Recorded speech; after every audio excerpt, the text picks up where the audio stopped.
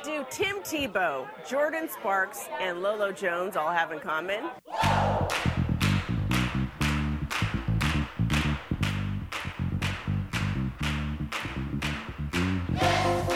right. What's the big brew? Ha ha ha. You want answers? I think I'm entitled. You can't handle the truth. Following program is closed captioned for the thinking impaired. Welcome to the beautiful campus of LCMSU, everyone. Who are you? I am the Chancellor. Yeah, baby. Pastor Marcus Zill. I'm on that double mount too.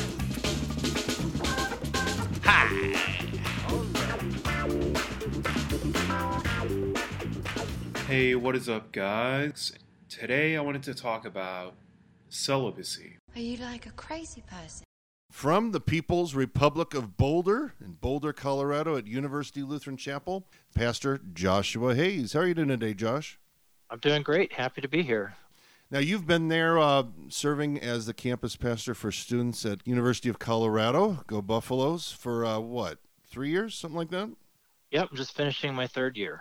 But anyways, we have been going through a lot of the sectionals that we had at our recently concluded witness conference in January, and you chose a topic, the witness of the celibate life, which was very, very unique, to say the least. Why did you choose that topic? Are you like a crazy person? Well, basically, very few of our college students, undergrads, are married.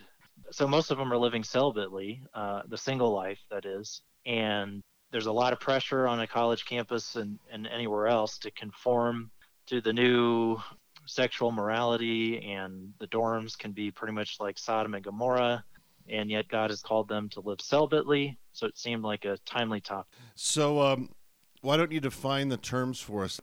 So by celibacy, what I mean is being not married, living life as a single, whether that's lifelong, you're just someone who you have that special gift, and we'll talk about that a little later, but you just know that marriage isn't for you. You don't feel the need for be with a man or a woman, or you're just single and you're looking to get married as soon as possible. If you're married, you might also be during certain times or around childbirth or something like that. You might, but that's sort of a temporary situation. Sure. Chastity then just is a term for keeping the sixth commandment. Living a chaste and decent life in what we say and do. Which you can sin against in marriage or not in marriage. Correct, yeah. So there's marital chastity, which manifests itself in faithfulness. And then there's single or celibate chastity, which manifests in continence. So how did you tie this to witnessing? The reality is that Christians do live differently than Gentiles, than the rest of the world. And you see this in the New Testament. So in the New Testament, in the Gospels, for example, it's mostly Jesus talking with Jews. And there, the sixth commandment issue that's most talked about, that's the biggest problem, is serial divorce. So you have a lot of discussion about divorce and remarriage in the Gospels because it's primarily a Jewish audience. Then you fast forward to St. Paul's epistles, and you have St. Paul talking to Gentiles. And there, the discussion in the Sixth Commandment encompasses all manner of questions regarding sexuality, fornication, adultery, celibacy, marriage. All these things, just explore the epistles. How many times does St. Paul have to tell them not to engage in fornication or sexual immorality? Because honestly, I'm not really sure that they had ever heard that before. Because in the Gentile world, that was just sort of normal. You just sort of, it's been estimated by scholars that the price for sex was about the price of a loaf of bread. So, I mean, imagine your pagan guy goes, gets his loaf of bread and he gets a prostitute on the way home, and nobody thought different of it. Even in marriage, they, usually have partners on the side. You had your wife or your husband for legitimate heirs, and then you might have partners on the side, and nobody really thought too much of that. We're not as bad yet as the ancient world. No, thanks God. Thanks but be to God you for know, that. we're sort of tending that way. Right. I've even, this is sort of an aside, but I even have read just in the last couple of weeks calls to legalize prostitution in certain parts of the country. And I mean, we're definitely, whether that happens or not, that's our current trajectory. Well, and you know, the point is that the norms, societal norms, are shifting overall. I mean, things that we now consider normal. I mean, I actually think a lot of people just never have thought about the idea of not having sex before marriage. I mean, we kind of grew up assuming, well, of course you wouldn't do that. Of course you shouldn't do that. You know, cohabitation is just, it's kind of just a norm. Yeah.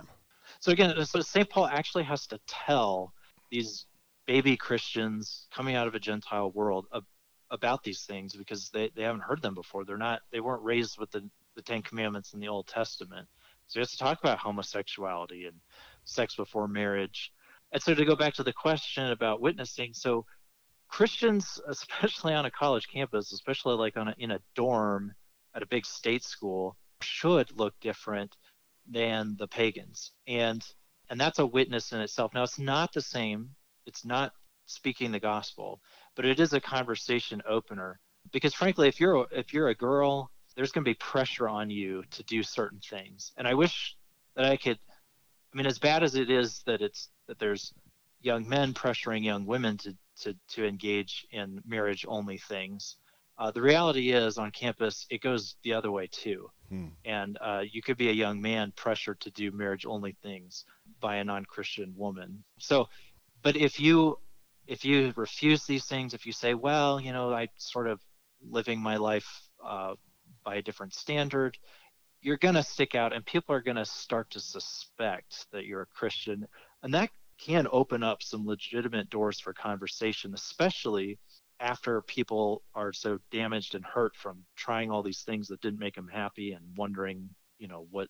We witness to the gospel with every aspect of our lives when our neighbors see, you know, what's different about us. What makes us tick? Why do we act this way? Why do we not do the things the rest of everybody does? So sometimes we devalue we always think of witnessing in terms of, you know, directly sharing the gospel. And these are indirect ways that we do this without even thinking that we're doing it.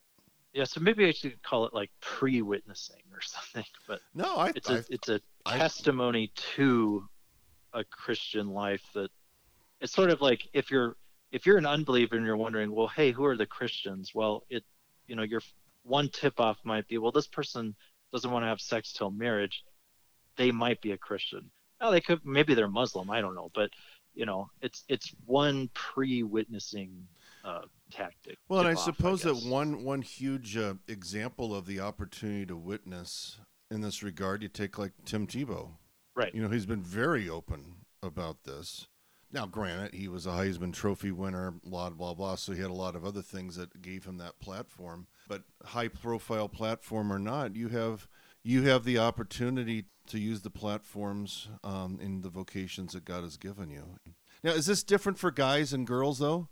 Yeah, I think there's some differences that we can talk about in terms of chastity for men and for women. So for women, it's like having a secret that needs to be guarded.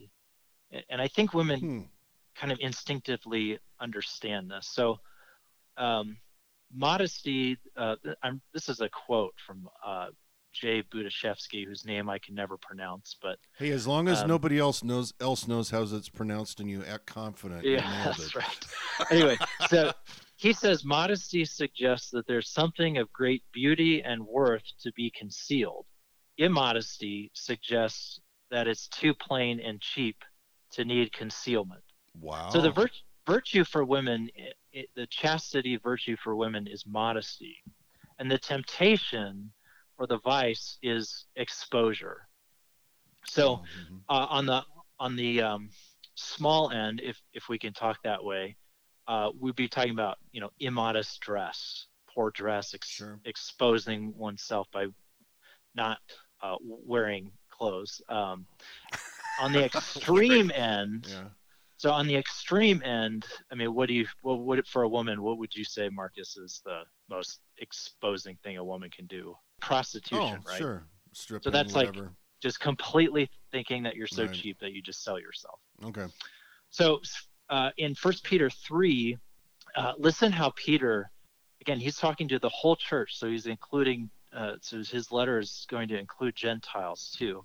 But listen to how he opposes, how he speaks against immodesty. He says, "Do not let your adorning be external, the braiding of hair and the putting on of gold jewelry or the clothing you wear, but let your adorning be the hidden person of the heart, with the imperishable beauty of a gentle and quiet spirit, which in God's sight is very precious. For this is how the holy women who hoped in God used to adorn themselves, by submitting to their own husbands, as Sarah obeyed Abraham, calling him Lord. And you are her children, if you do good and do not fear anything that is frightening." Now, for men, it's a little different. For men, it's like having a strength that must be directed. So the temptation for a man is not so much exposure, though he certainly can do things like that too, but more so the temptation is abuse. So again, speaking sort of improperly, on the small end, that would be eyeing a woman, taking advantage of her, especially if in some sort of power relationship, boss, coworker, that kind of thing. Self-defilement, and then on the extreme end, I'm gonna let you guess here what I'm thinking. What would be the most extreme form of misuse of strength? Oh, rape. Rape, yeah. So on the extreme end, it would be rape. So listen again. 1 Peter 3, he speaks against this temptation, this masculine vice. He says, "Likewise, husbands, live with your wives in an understanding way." In other words, don't live with them by, forcing them and overpowering them. "Showing honor to the woman as the weaker vessel, since they are heirs with you of the grace of life, so that your prayers may not be hindered." And incidentally, I believe this is why we call a good man a gentleman, right? Because he's gentle. Brilliant. Even though he's strong, he's gentle, and he shows deference to and respect to a woman. And likewise, a woman is called a lady because she carries herself well, she dresses modestly, and so forth. So these are sort of two aspects of the same thing, chastity, but a little bit different for men and women on the whole. So when Paul dealt with, how did he go about teaching the Gentiles? They clearly needed some education. How did he go about tackling this with them? So the way he does it is, if you can look in 1 Corinthians 6 and 7, would be a good spot.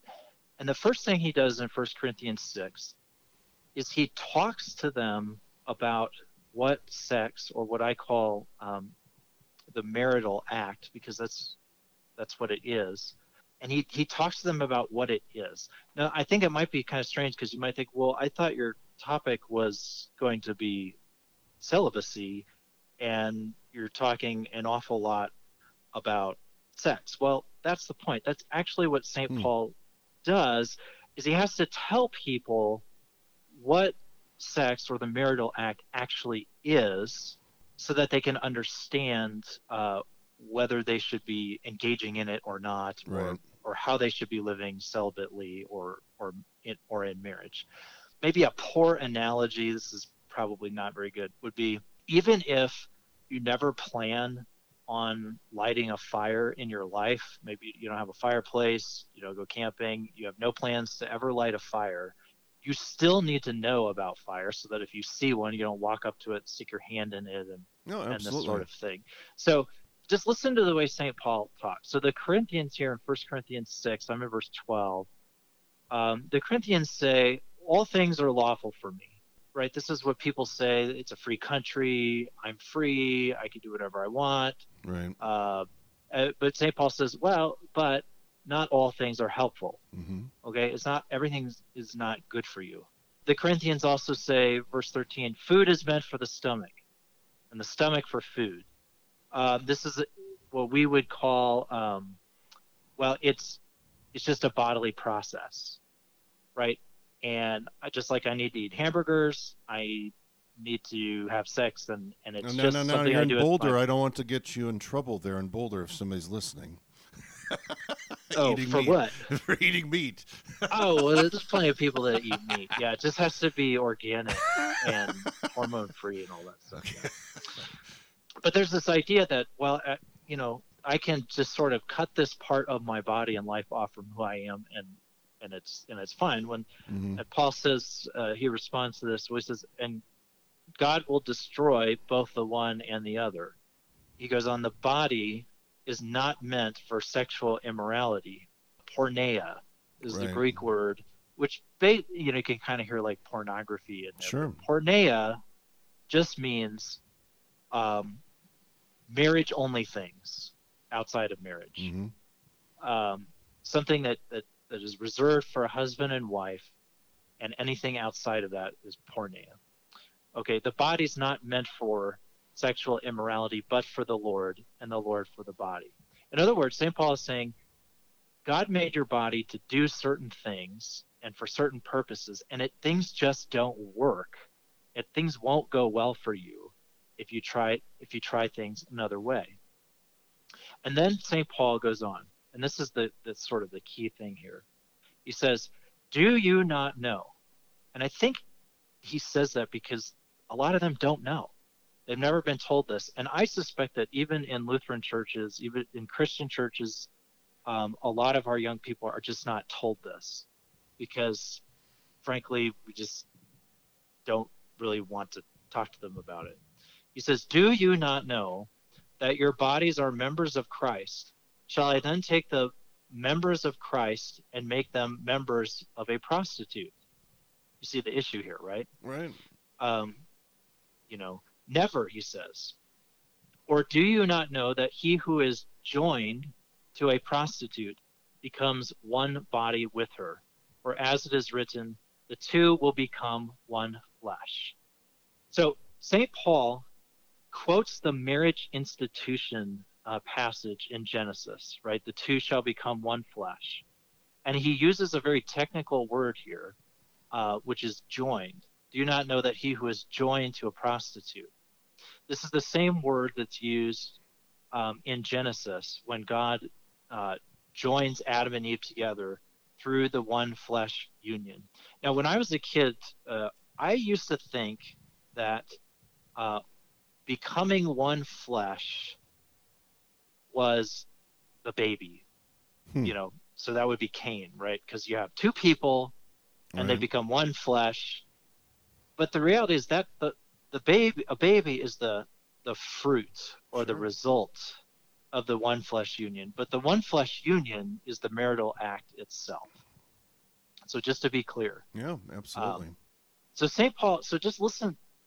What St. Paul is saying is that even in a case of prostitution, which has got to be one of the most meaningless, dehumanizing contexts for sex that there can be, he says, even in that context, it is still a marital act. Now, what I don't mean is that the two people are now married, but it's like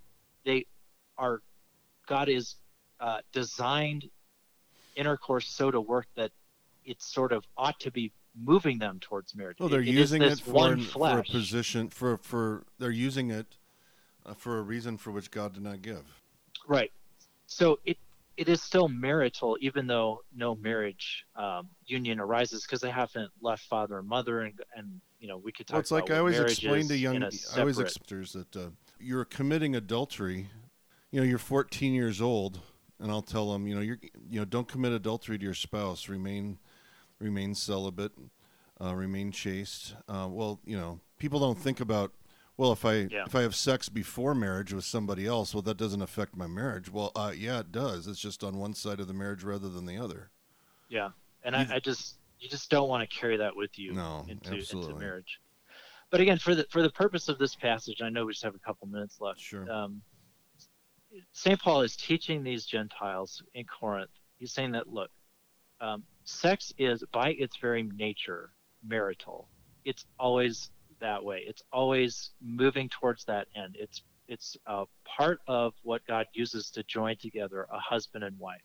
And even in prostitution, even in a case where you think, well, this is just some bodily function and I could just, we would call it, on college campus, hooking up. I could just sort of hook up and just sort of do some things and try some things. Sure. No matter what you think, it is marital in nature. So again, I'm not saying that if two people have sex, they automatically become married, but the act is designed to make them so. And so it's experienced as almost like divorce. Sure. People that live in this hookup culture basically suffer the effects of serial divorce. And then, as you mentioned, if you do get married someday, that gets all carried into it. So in order to help them see the temptation for what it is, Paul lays this out, because that half the battle is just calling a thing what it is, sure, and recognizing the lie. So the lie is, well, God's just out to ruin your fun, and he doesn't want you to have sex because he's a meanie and all of this stuff. But the truth is, God's the one that made it. He knows how it works, and he doesn't want you to get hurt. And he also wants you to be able to enjoy sexuality in the confines of marriage as he intended it. Exactly. And so in chapter 7, which we're not going to have time for today, he goes on to talk about how married people should come together. And in fact, that's part of what being married is all about. So Pastor Hayes, you've got we could talk about celibacy all day. I actually could. My own students have probably heard me talk about this way too much. But minute left here. Any last advice for the college freshman, sophomore sitting there with a blank stare, going, "What?" What would you say to them? Why do they need to take this seriously? In the small catechism, all the what does this means have this pattern of, we should fear and love God so that we do not do X, but we do Y. Right. When we get to the sixth commandment, there's nothing negative there. We should fear and love God so that we live a chaste and decent life in what we say and do, and husband, wife, love, and honor each other. It's all positive. It's all positive. Now, I don't know if there's any significance there or if I'm just making this up, but I think the impression is the church is just prude. They're backwards. They don't want, they're just not with the times. They're not with it.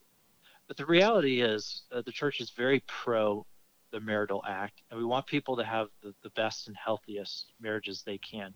And even secular studies, not that we need those to tell us that God's word is true, because we know that God's word is true. But even secular studies show that the people that have the most frequent and the most satisfying sex lives are lifelong committed married couples. Absolutely. It's like no brainer. Yeah. We knew that from Genesis chapters 1 and 2. And the divorce rate is virtually non-existent. I always remember a statistic that like 98% of all people who were both virgins before they got married stay together. Yeah. It's funny how it works if we stick to what God intended for us, because he knows best and he wants what's best for us. Yeah, because again, the marital act is designed to join two people together for life. But the more people abuse it and suffer the divorce type symptoms and effects, then the harder it is for that to work down the line when they get married. Now, the good news, this is what we need to close with, is that for anyone that's saying, well, gee, I've blown it, or, it's too late for me, right. This is why we have Jesus. Absolutely. This is why we need a Savior, no matter how well or poorly you think you've been doing. You need Jesus, and you need the forgiveness of sins. And St. Paul does not tell these Gentiles who have blown it worse than most people, well, it's too late for you. He says, no, in fact, you were bought with a price. You are now, your body even, is now a temple of the Holy Spirit within you, whom you have from God. It is not too late. You have not blown it. The forgiveness of sins is yours, and so is sanctification and healing. You were bought with a price, so glorify God in your body. Amen. Yeah, well, that's just like your opinion, man. Well, that's all we have time for here today in the Student Union. Check out the archives of this program at kfuo.org. Learn more about LCMSU at lcmsu.org. And remember, college is tough. You need Jesus, will help.